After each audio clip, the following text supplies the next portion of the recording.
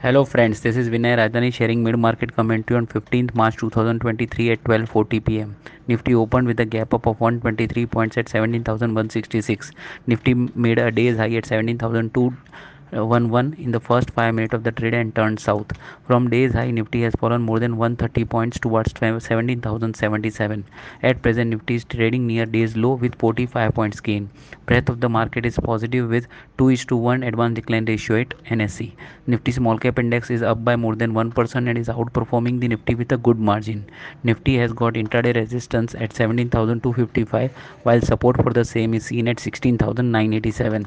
Stocks like IEX, Asian Paint, Adani Ports, Adani Enterprise and Titan are major gainers in today's session, while Bharti Airtel, Axis Bank, IndusInd Bank, Reliance Industries and HDFC banks are the major losers from the high turnover stocks. Dow future is currently trading flat.